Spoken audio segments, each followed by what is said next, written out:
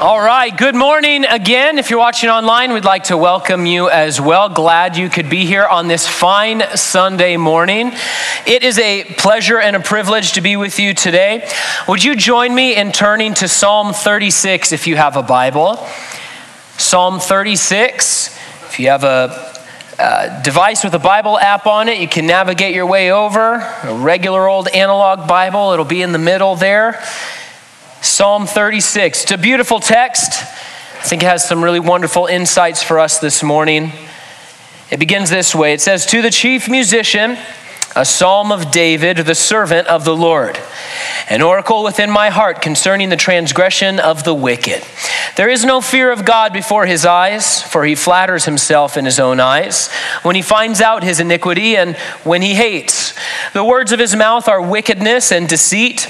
He has ceased to be wise and to do good.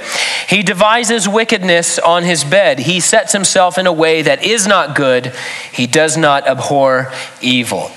Your mercy, O Lord, is in the heavens. Your faithfulness reaches to the clouds. Your righteousness is like the great mountains. Your judgments are a great deep. O Lord, you preserve man and beast. How precious is your loving kindness, O God. Therefore, the children of men put their trust under the shadow of your wings. They are abundantly satisfied with the fullness of your house, and you give them drink from the river of your pleasures. For with you is the fountain of life. In your light we see light. Oh, continue your loving kindness to those who know you, and your righteousness to the upright in heart. Let not the foot of pride come against me, and let not the hand of the wicked drive me away. There the workers of iniquity have fallen. They have been cast down and are not able to rise." Let's pray once more before we continue. God, thank you for today and for this morning. Thank you, Lord, for the life that you've given us. It's not a life without difficulty, Lord, but it is a life where we might know you and we might receive all that you desire for us. We pray, Lord, that this morning, as we look at your word, as we look at these scriptures that you inspired David to write, Lord, that we would learn more about who you are and more about who you desire we be, Lord. More of what you have done for us because of the work of Jesus Christ. And we pray, Lord, that we would leave this place with thoughts of how great a God we serve, what a great God you are, and what great things you have done for us. And we do pray, Lord, if there's anyone here this morning who is not a Christian, they've not been born again, we pray, Lord, that your Spirit would speak to their hearts, revealing to them their sin and their need for salvation, Lord, but more so revealing that you have provided rescue for them, that they might be forgiven of their sin, cleansed of their guilt, and find eternal life in Jesus Christ. Do work, Lord, heart to heart, person to person. And we pray, Lord, that you would bless each one of us for being here this morning. We love you. And we praise you. In your name we pray, amen. If you're looking for a new hobby, which maybe some of you are, those of you headed towards retirement, or maybe you're looking for a new hobby, students, when you're coming off of college here or school in the summer, some might suggest people watching to you. I was surprised to find that a simple Google search will bring up quite a variety of articles to teach you how to people watch. You think you know how to people watch, but you don't, apparently, not according to Google. One article I looked at gave 9 steps with example images of how to properly people watch. A different article gave 6 areas to focus your attention on each person. Another, which was titled Hobbies for Outcasts, People Watching, gave a list of the top 15 places for you to go for optimal viewing in your community. And of course, there were some very helpful tips on what to do when you're caught observing other people, which will inevitably happen. Here are 2 of them, such as simply smile, shrug, and look away, or my preferred method, just look down and don't look up again until they're gone. That's the one I would recommend. Now, you might say that David was a people watcher. That's a conclusion that you come to, particularly if you read his Psalms. There in the first book of Psalms, those are largely David's Psalms, and as you go through them, you can tell that he's been watching people and making notes. He no doubt picked up his skills as a watcher over the countless thousands of hours watching his father's sheep there, carefully keeping his gaze simultaneously on each little lamb, on each little sheep, but also wary of the horizon and on the boundaries for any thieves or predators who might be approaching to grab one of those precious little animals. But David did more than watch. He would watch the sheep. He would watch people as he was around them. But he did more than watch. He also spent a great amount of time considering. And often in his Psalms, he would say things, I meditate on the law of the Lord day and night. And he would meditate on the ways of men and on the lives of men. He would reflect on deep truths. He would look within into the heart of men. And he would look down the road as well to consider the end of man. And so we should be people who consider as well. In his ministry on the earth, Jesus would say to people that he was teaching, consider the lilies, consider the ravens, consider kings who go to war. And so we want to be people who consider the great deep truths of life. Consider the end of the road that we are walking on. Proverbs 14 says this. It says, the simple believes every word, but the prudent considers well his steps. And that's certainly the category we want to be in. Here in Psalm 36, we have one of the many considerations of David. It's recorded for us so that not only would he benefit of his thoughts, but that we might as well.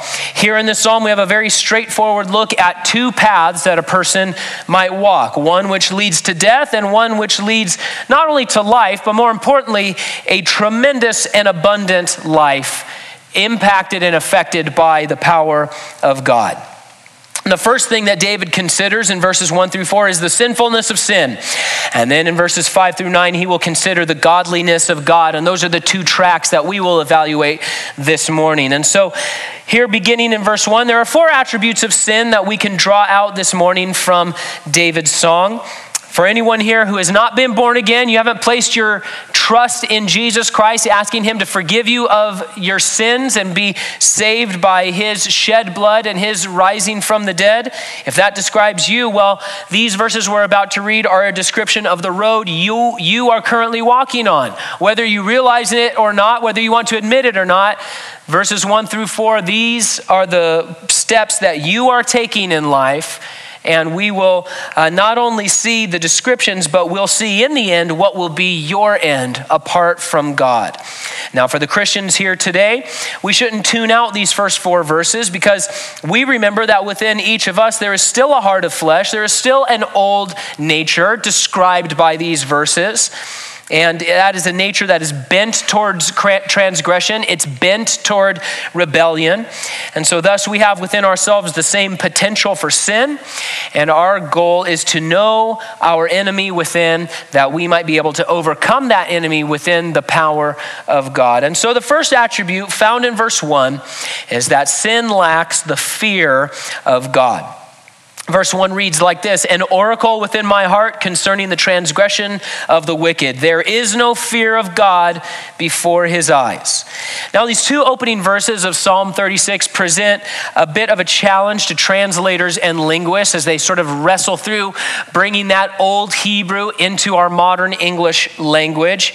It seems that the text here could be interpreted to mean effectively the same thing, but in a slightly different way. It could either mean what we read, an oracle within my heart, David speaking concerning the transgression of the wicked, or it may perhaps mean, thus saith transgression within the heart of the wicked, personifying wickedness and personifying sin. And so there's sort of 2 ways of looking at this. You could either be transported into the mind of David as he thinks through these thoughts about what is going on in the life of the wicked, or you could be transported actually into the heart of the wicked person and eavesdrop on what sin is saying to them and how it is motivating their heart. Either way, it's clear that we here are being given an explanation of the origin and the overflow and the ultimate outcome of living in sin, being influenced by that natural man, that transgressing man that is in rebellion against God. The Bible here is definitively declaring that we can come to conclusions about right and wrong, about how God desires we live and how he desires we not live. There are some gray areas in life. There are some things we have to wrestle through. even as students of the Bible. But in our culture today, and predominantly among younger generations, there is a very dominant view of relativism, that absolute truth is not only something to be, that is not in popularity, but is something that should be sort of rejected. Hey, if it works for you, great. It might not work for me. Or, hey, this is my truth, or this is what seems right to me, but I'm not going to pretend like I really know what's right and wrong. And sadly, that kind of attitude has actually seeped into the church in some ways. Not all the time and not in every regard, but even in the Christian community, there is an idea of, hey, well, let's not draw firm lines and let's not take big stands. Let's just sort of, let's just love in sort of a non-distinct way, and let's not make big statements. Let's not be cut and dry about things. Whereas we come to the scriptures, and the conclusion you come to if you read the scriptures is that we can conclusively know the difference between right and wrong. We can know those things that God says, this is what I desire and this is what pleases me, and those things that God says, this is what I do not desire and this does not please me. And here is a text like that where David, under the inspiration of the Holy Spirit, through his reflection and consideration, is going to show us some things, and he says, these are things that are wicked and these are things that are godly. And let's reflect on those things and let's consider those things and look at the ultimate end of those things so that we can have conclusive information about what the God of heaven desires for us, his people. And so we just want to consider those things and be in the way that the Lord wants us to be.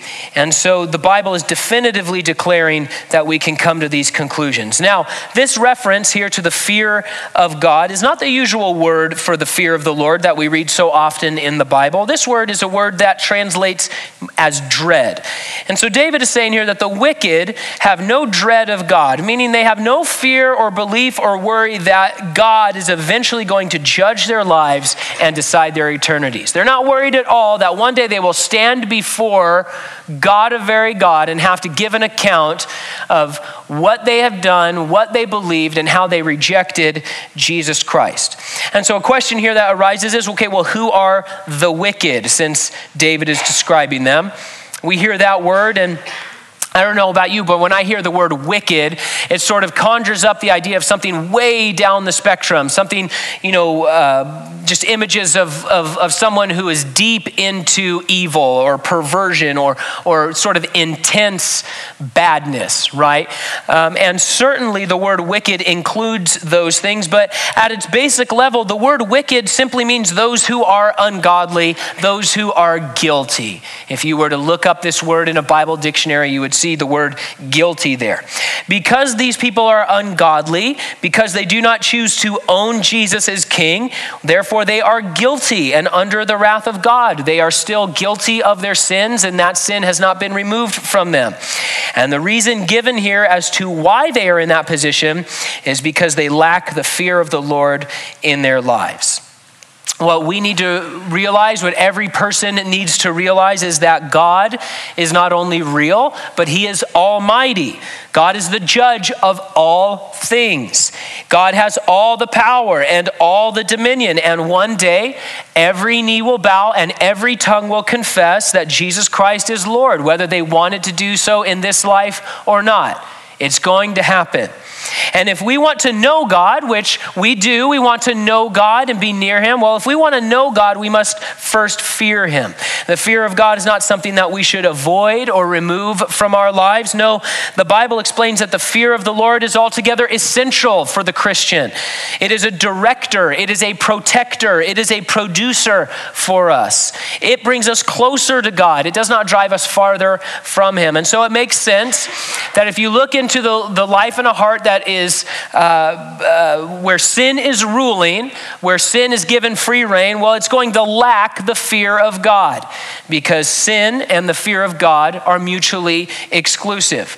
But secondly, we learn about sin here is that in place of fear, there is flattery. Verse 2, for he flatters himself in his own eyes when he finds out his iniquity and when he hates. Again, this is sort of a hard set of words for scholars to translate. A clearer rendering perhaps is this: in their own eyes, they flatter themselves too much to detect or hate their sin. And so rather than set the fear of God before his eyes, this man makes himself the object of his passion. He sets himself before his own eyes, and it says, and he flatters himself. Meaning that he's not looking for real truth. He's not concerned about whether he's really in the path of right. He's only concerned with his personal thrills, his personal satisfaction, his personal gratification. He set himself as the passion of his vision and the passion of his eyes, and how might he build up that self. He's not a man of humility and reflection like God's servant David. Instead, he disguises himself and he rationalizes his evil in order to ignore the conviction within his own heart. Notice it says there in the verse, when he finds out his iniquity. You know, God brings mankind face to face with our guilt and our lostness. But if a heart is ruled by sin, well, that heart is going to lie to itself in order to stay lost and stay out of the loving grip of God. We read the Gospels, we see how Jesus came and walked the earth. We see the kind of life that he lived. We see the kind of works that he performed. We see the kind of things that he preached, and we think, how could anyone not follow Jesus as he was there walking the earth? And the Bible explains it very clearly, because men loved darkness rather than the light. And a heart ruled by sin is going to flatter itself, meaning it's going to disguise itself, lie to itself, deceive itself, rationalize that sin and the conviction away, so that a person can keep themselves as the focal point of their attention and their vision and passion, and follow down that wide path which leads to destruction. But here we see a great testimony of what God does on our behalf. You know, God is perfect. He's not responsible for our sin, the sin of mankind. Man is responsible for man's sin. And yet God, instead of just wiping the slate clean and sort of washing his hands of mankind, he says, well, I'm going to go and I'm going to reveal that iniquity to you so that you would be saved. It's his desire that no one perish, but that all come to repentance. And so in the picture here that we're given, he brings the charge of guilt. He brings that iniquity and sets it before this person. And he says, hey, you are guilty. You are lost. You are in need of salvation. But that heart says it is unwilling to go God's way, and instead it lies to itself, it deceives itself, it disguises itself, and therefore it hardens and sinks deeper into the depths of sin. Matthew Henry wrote concerning this verse, Satan could not deceive a person if they did not deceive themselves. And earlier this week, I was listening to a Bible study by Pastor Adrian Rogers, and he just had a great sentiment. He was talking about the gospel, and he was talking about God's desire to save sinners and save all of us from our sin. And he says, you know, if a person ends up in hell, it's not because he got there by accident. It's because he climbed over the hill of Calvary in order to get there. Because the Bible declares, creation declares, the moral compass within our own hearts declares our need for salvation. And God comes and he puts the cross of Calvary in our path so that we might know that we are sinners and are in need of salvation, and so that we might know how to be saved and rescued. But here we see a heart that is sinking deep into sin, rejecting the intervention of God and the exceeding sinfulness of sin. And so not only does sin lack a fear of God and put flattery in its place, but third, in verse 3, we see that this man's words and his actions are full of corruption. Verse 3, the words of his mouth are wickedness and deceit. He has ceased to be wise and to do good.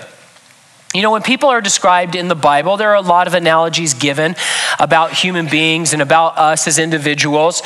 And more often than not, I mean, we are a living organism is how we are presented in the Bible. And so I would say we are trees, not towers, right? In Psalm 1, it says that God wants us to be like trees planted by rivers of living water. And it means that we're not towers in the sense that we're not just built at one point and then fixed in that position forever, just as a monument, never changing. No, instead, we are living organisms, body, soul, and spirit. We continue to grow. We continue to develop day in and day out. We continue to make progress in whatever path we are walking. And so the attitudes that we cultivate lead to choices that we will make, which lead to progression in one way or another. If we're fueled by sin, well, we're going to be propelled in one direction. If we're fueled by godliness, we're going to go in a very different direction. And here in the psalm, we see a progression in the life of this wicked man. Eyes to heart, heart to words, words to actions, actions eventually defining a life and setting this person on their course. And the man here in Psalm 36, he looked down the path toward God when God got into his way and showed him his iniquity. And for whatever reason, he said, I'm not going to go your way. I'm going to continue going the way that I have been going. And so he sets his eyes on that same path, down that same road with himself as the object of his love and with no fear of the Lord. And he starts walking. And at first, I'm sure he would have thought when God said, hey, you're a sinner in need of salvation, he probably thought, hey, I'm a pretty good guy. I'm just living life. And, that seems like a pretty big guilt trip you're putting on me, Lord. And he starts walking. But here we see by verse 3, he is deep in the dark. He's not only far from God, but inevitably he's far from wisdom and goodness themselves. He says, man, you're walking not only farther away from heaven, not only farther away from God, but you're actually walking farther and farther away from wisdom and goodness altogether. Sometimes when we're sharing the gospel or sharing our faith, a good point of entry is to say, hey, if you died tonight, what would happen? Do you know where you would go? And oftentimes people say, I think I would go to heaven. Well, why is that? Well, they might say, I'm a good person. I'm a good person, and so I think I'll make it in. And you know what? Maybe by your definition, you are a good person, but unfortunately, by the Bible's definition, none of us are good people, not one of us. The Bible says quite emphatically, there's none righteous, no, not one. And the Bible says that there is no one truly good but God alone. And so apart from God, a person cannot find true goodness. They cannot find wisdom. Instead, they're going to seek deeper into self-deception, deeper into iniquity. They will not ultimately find themselves on the royal route to heaven, but on that awful avenue to hell. And the Bible has been proclaiming this for thousands of years and trying to explain this to lost mankind so that they might be saved. Fourth, not only have we seen that sin lacks the fear of God and puts flattery in its place, is full of corruption, but it results in an even more wicked future. Please look at verse 4 with me. It says, he devises wickedness on his bed. He sets himself in a way that is not good. He does not abhor evil. This is quite a progression from beginning to end here, or we might say it's really an erosion as this heart continues to harden and sink down into sin. And we have to remember that this is the inclination of every human heart apart from the intervention of Jesus Christ in a life. This is the kind of heart that's beating within each one of our chests unless God controls our lives and our minds and our thoughts and our attitudes.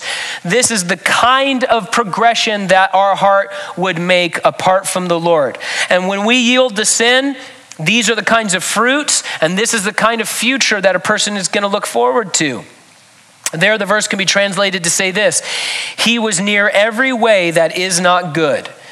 And rather than reject evil, this man becomes a willing participant, even an architect of wicked enterprises. Now, maybe today you're not that interested in the Bible or spiritual things. You're not interested in thinking about eternity or your own mortality. I can understand that. But with David, I would suggest that you take an honest look down the end of the path that you're on and consider the destination you're traveling toward. There are only two destinations at the end of a human life: heaven and hell. God's desire is that everyone be together with him in heaven. He says, I'm not willing that any should perish. I want everyone to come to repentance. And God is not going to send you to hell. You are going to choose to go there by rejecting his free salvation. And so we want to look down the end of the path, consider the destination you're traveling toward. And for those of us who are Christians here this morning, well, we can take a survey to make sure that we haven't surrendered some cul-de-sac or some precinct of our lives to that transgressor within.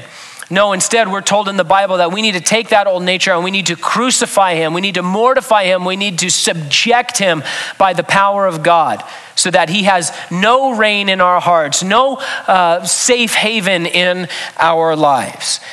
And instead, we should do what David does next, take an about face to consider the godliness of God and how we might not only regard it, but revel in it. We can pull out 5 attributes in the next set of verses, and I do appreciate how David here gives us more to think about concerning God and his greatness than he does the bleakness of sin. I enjoy that quite a bit. And I also enjoy that as he sat there for a moment and pondered the sinfulness of sin, pondered the origin and the overflow and the outcome of sin, his thoughts were then immediately kicked over to God's mercy. He's going to spend these next verses talking about God's mercy and his provision. More so than it doesn't cause him to just think about God's wrath for 5 verses. He's going to talk about God's mercy and his faithfulness and his love for these verses. And so first we can see that God is the antidote for evil. Look at verse 5. It says, "Your mercy, O Lord, is in the heavens. Your faithfulness reaches to the clouds." And so all this consideration of willful sin, and we've seen in the first 4 verses that this was willful sin. It was a choice to sin. Well, it led to this moment where David suddenly declares the wonderful mercy of God. And this faithful mercy is not on a quota system. It's not an occasional philanthropy. It is expansive and immeasurable. It's like the sky surrounding the whole earth. David here describes not only how great this mercy is, but more importantly, he describes where it can be found. He says, "In heaven, O Lord, is your mercy." The antidote for our sin and our guilt is found by going to the Father of mercies, who dwells not in temples nor on the earth, but in heaven, and who is rich in mercy, Luke says, and shows mercy to those who fear him. Luke 1:50. And so a person might think this, okay, I understand that I'm a sinner. I guess I understand that I'm not perfect, and so therefore I do not deserve to go to heaven, but I will do good things to be made right, and I'll earn my way to heaven. I'll work my way to heaven, but you won't find mercy that way. That won't cure the incurable poison of sin in your life. Think about it this way. You are at home and you drink some kind of poison. You don't realize that that's not Diet Coke. It's in fact some kind of crazy cleanser that you're drinking. And you drink it down, you start feeling terrible. You call poison control and you say, "Oh, I just drank this substance. What can I do?" And poison control says, "You are going to die in 2 hours unless you drink this antidote. You need to have charcoal put in your stomach, or you need to do whatever," right? Drink this as the antidote to the poison within your belly. Would you say to poison control, "Well, what if I get on a treadmill? I will run so far. I'll sign up for a 5K. I'll sweat it out. Or I'll go to the gym and I'll lift all these weights and I'll get my bench press up. Or I'll do 100 more push-ups than I've ever done before.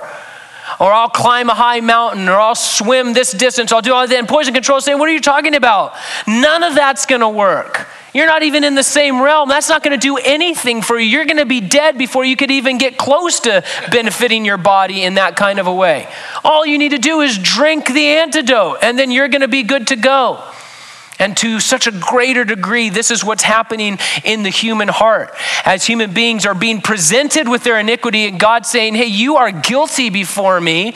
You have a very terminal poison in your life, in your heart. It's called sin. It's been there since you were born, and you've been acting in the power of sin since then. I have the antidote right here." And yet so many multiplied millions of human beings are saying, "Oh, but I'll run it off. Oh, but I will work it off. Oh, but I will push that off myself." And God says, "Oh no, that's not where mercy is found. That's not where salvation is found. That's not where the antidote is found for the poison within you." No, mercy cannot be found that way. Forgiveness and salvation cannot be found that way, doing good things, trying to earn your way in. The cure for the poison of sin can only be found by finding mercy in Jesus Christ. Jude in his letter said that if we want to find mercy unto eternal life, he said we must go to Jesus Christ, the Savior of the world. But the good news is, throughout the Bible and depicted here in beautiful pictures and images for us by David, is that God has enough mercy to go around. The depths of our depravity do not surpass the depths of God's mercy. Take all of the evil of all of the world compounded throughout all of human history, pile it all together, and God's mercy is still greater, it is still deeper, it is still wider for each and every one of us. And as we're reading here, it's deeper than oceans, it's higher than mountains, it stretches out to anyone and to everyone who will come to him without fail. He's the antidote for sin, and he gives it liberally to those who will come to him. And second, we see the incredible administration of God's godliness. Verse 6, your righteousness is like the great mountains. Your judgments are a great deep. O Lord, you preserve man and beast. So all this talk about faithfulness and mercy, we might think, okay, well then God just says, hey, everybody's good, you're all covered, I'm merciful, I'm cool that way, and so we'll just pretend this whole sin thing doesn't happen. Oh no, God cannot do that. The fact that God is faithful and merciful does not mean he has no standards. In fact, his standard is perfection, which is a problem for all of us. Because we see here that he is not only a God of faithfulness and mercy, but he is simultaneously a God of righteousness and justice. He is the judge that we all must stand before. Every single one of us will stand before God at the end of our lives, and we must answer. And the question is, what did you do with what I offered you in the person of Jesus Christ? Am I going to stand there and be judged in Christ Jesus, or am I going to stand there and be judged alone? Every one of us will stand before the judge. Now, as judge, God's desire is to rescue. You know, sometimes we see in the news and we talk about judges legislating from the bench, right? And people get worked up about that sometimes. Well, our God loves from the bench. And from the bench there as judge, he's saying, man, you are super guilty. But I want to rescue you. What can we do to rescue you, to cleanse you of your guilt, to pay the price, pay the penalty for your guilt? And so he loves from the bench. He wants to save and preserve, but he cannot sacrifice his righteousness in order to show us mercy. Instead, he has made a way to remove the guilt of any man or any woman throughout all of human history if they will accept his substitute, accept his righteousness. And when we start thinking about this and the way that God has administered reality and administers this world and administers his courtroom, as it were, the greatness of this administration cannot be fathomed. It's higher than any mountain peak. It's deeper than any ocean trench. It's beyond our understanding. Now, third, we see this attribute of godliness, the affection that God has for his people. Verse 7, how precious is your loving kindness, O God. Therefore, the children of men put their trust under the shadow of your wings. What a wonderful, wonderful verse. Not only does it illustrate the splendor of God's love, but it shows us how to access that love and all that it includes. David here says that God has multiplied his mercy and made it available to anyone who would believe in the Lord and put their trust in him. When I go to God for refuge, then that loving kindness is for me. He is a God of loving kindness. He is a God of grace. He is a God of mercy. And when I go to him for refuge, he extends that loving kindness to me. And it is the love and mercy of God that gives me life and saves me from death. Albert Barnes once wrote this: it is not in his justice that we can take refuge, for we are sinners. But the foundation of all our hope is God's mercy. A holy creature could fly to a holy creator for refuge, but the refuge of a sinner is only God's mercy. And we do not work to merit salvation. There's nothing we could do to earn it. There's no way for any of us to work off even one drop of our debt before a holy God. There's no way any of us could clean off our sin. As we learn what God has revealed about himself in the Bible, we discover, though, that his active, faithful, merciful, loving kindness is already operating all throughout the world, all around us, on our behalf. And all we must do is respond by receiving and trusting in him and putting ourselves under that covering, that we go to him for shelter, that we go for him for covering and for refuge. He is not a cold and spiteful God. He is a God defined by love. And he wants to bring each person here on the earth underneath his mercy. How? Like a mother hen covering her chicks with her wings. We are to respond to God because of what he has already done. He doesn't respond to us because we try to make ourselves more appealing. Not at all. The Bible says that we love him because he first loved us, and we respond to what he has done. But there is a requirement here. It says that we are to put our trust in the Lord, that we put our trust under the shadow of his wings. That's an action word. That's a choice word, that we take something of ours and place it somewhere, that we put our trust into Jesus Christ. It's a word that demands a choice and a decision. Will we come under the Lord not only for his shelter, but for his administration of our lives? Yes, he's like a mother hen, but he is also king. And will we submit to him as king and own him as king and go God's way? Will we recognize him as Father, acknowledge Jesus as our sovereign, and say, okay, not only can you have my guilt that you're going to take off of my shoulders, but you are going to have my life. You're going to have my steps. I'm now going to go the way you want me to go. I'm going to do what you asked me to do. You're going to be my God, and I will be your child. Now, fourth, we've seen God as the antidote for evil. We've seen his administration and his affection for his people. And now we see the abundance that godliness brings. Verse 8, they are abundantly satisfied with the fullness of your house, and you give them drink from the river of your pleasures. You know, the idea out there that the Christian life is defined by leanness or disappointment or dryness, it's not from the Bible, it's from the devil. It's the same lie he told Adam and Eve back in the garden. Oh, if you go God's way, you are going to miss out. God is withholding from you. God is trying to hold you back. He's malnourishing you spiritually. He doesn't want the good things that I want for you. He just wants to push you down under his thumb. It's the same lie. And that's the lie out there in the culture, that as a Christian, we're going to miss out. As a Christian, we're going to have less than the person next to us. But that's not at all what godliness is presented as in the Bible. Godliness is presented here as a life of great satisfaction and spiritual pleasures. Life more abundantly, Jesus would call it. It's not just about being cleansed from guilt. It's also about being contented, being filled up with these incredible treasures that only heaven can supply. We remember that God is not only judge in the Bible, but he is sovereign over a kingdom, and he is the ruler of a great house. And as a ruler and sovereign, he invites everyone to come to his table, to be a part of his kingdom, to enjoy the delights of a godly life. The Bible says, like, God wants for us, our lives, to be a continual feast with him. And he says, go out into the highways and byways, go out into the streets, just get everybody and bring them in to be a part of the feast of my house.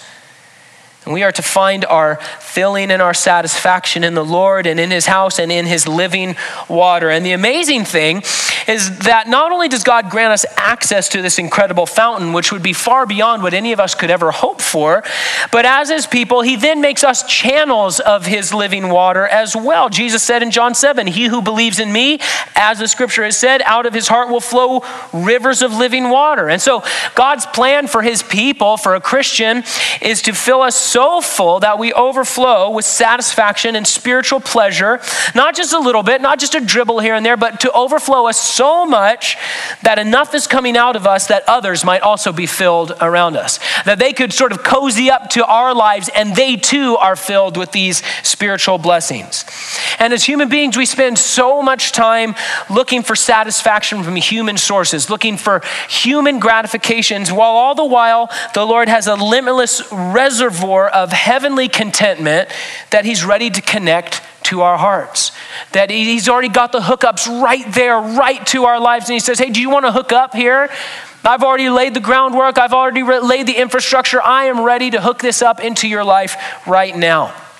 Now, fifth, we learn this about God. He is the author of life and truth. Verse 9, for with you is the fountain of life. In your light, we see light. You know, people don't seem to care much anymore about the meaning of life, but they should. The meaning of life is to discover God and to receive what he has for us. He is the source and the spring for everything eternal. He is the source and the author of light. It says, in your light, we see light. I love that. To gain true understanding and real wisdom, we've got to go to the same place where we find mercy and refuge and satisfaction. We find all of these things all in the same place. We find it in the Lord. We find it in Jesus Christ.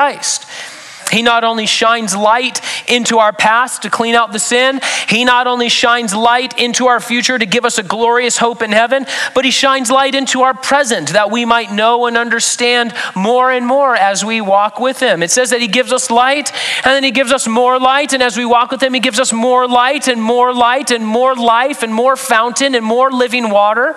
That's God's desire for us. Now here's a moment of application for us sort of as a group of Christians.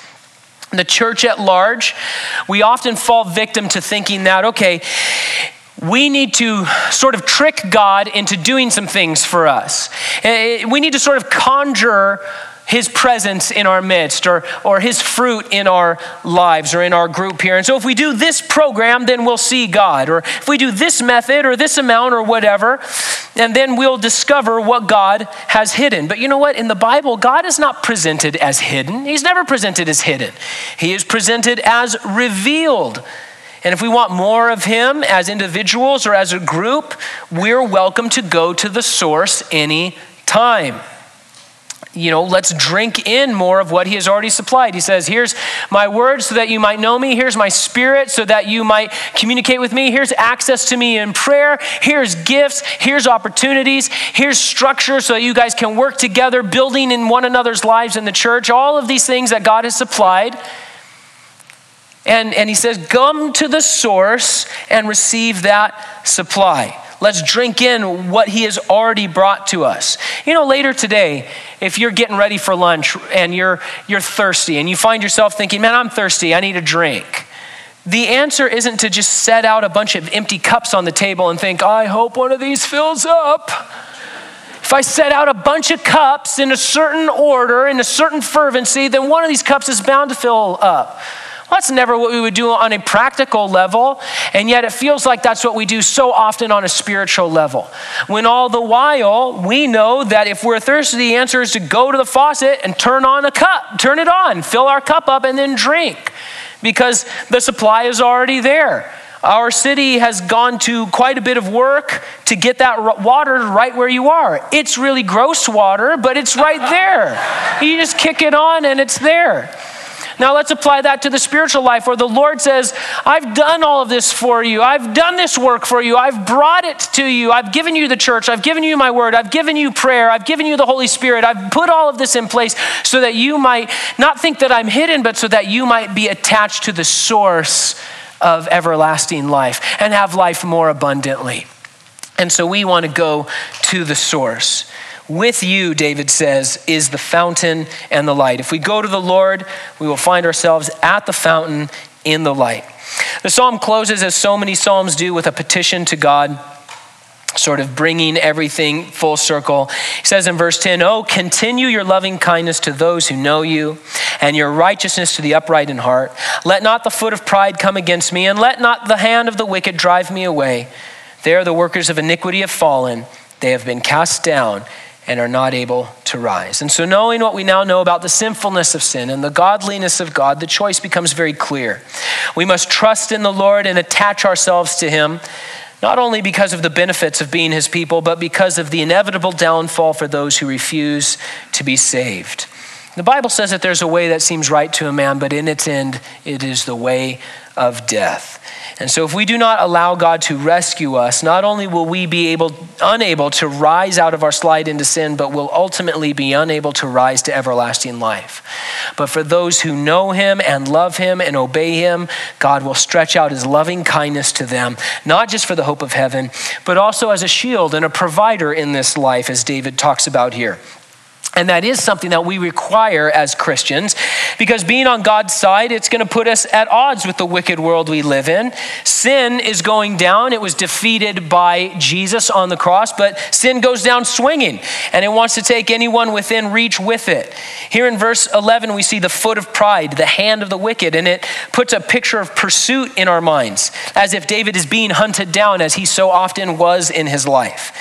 And we rightly recognize the Christian life as a race, like Paul talked about. The Christian life is a race, but so often it's also a chase, right? I mean, as we pursue God, we too are pursued by enemies within and without. But here we remember that in Christ we not only find mercy, but we find might as well. He is mighty to save. He is mighty to keep us secure in his house and by his river and on his path. As we shelter under the loving coverage of Jesus Christ, his mercy and the godliness that he has brought to us takes action within us and around us, that we might experience the supernatural life that only God can give. It is a life that lifts the fallen, a life that raises up the people of God, that we might live on a higher plane, thinking with the mind of Christ, speaking with the words of Christ, able to do things inexplicable, full of glory. That's what the Bible wants for us. That's what God wants for us. And so David would have each of us consider the end of these two paths, the sinfulness of sin, the godliness of God. And he would have us consider the potential within each one of our hearts to sink into the darkness of sin or to rise in the gracious glory of God, made possible for us by the work of Jesus Christ, found in no other place other than the mercy of heaven, the work of Jesus, the person of our Messiah. He died on the cross and rose again that we might receive that mercy and all that's included with it. And so the question this morning for each of us, have you taken refuge? Are you taking refuge? Are you growing in godliness? Are you progressing down the path of godliness? That's what God wants for each of us. We can have it and all that comes with it as we consider what Christ has done, as we consider our steps, as we know God and trust him, and as we are filled with his matchless mercy. Let's pray.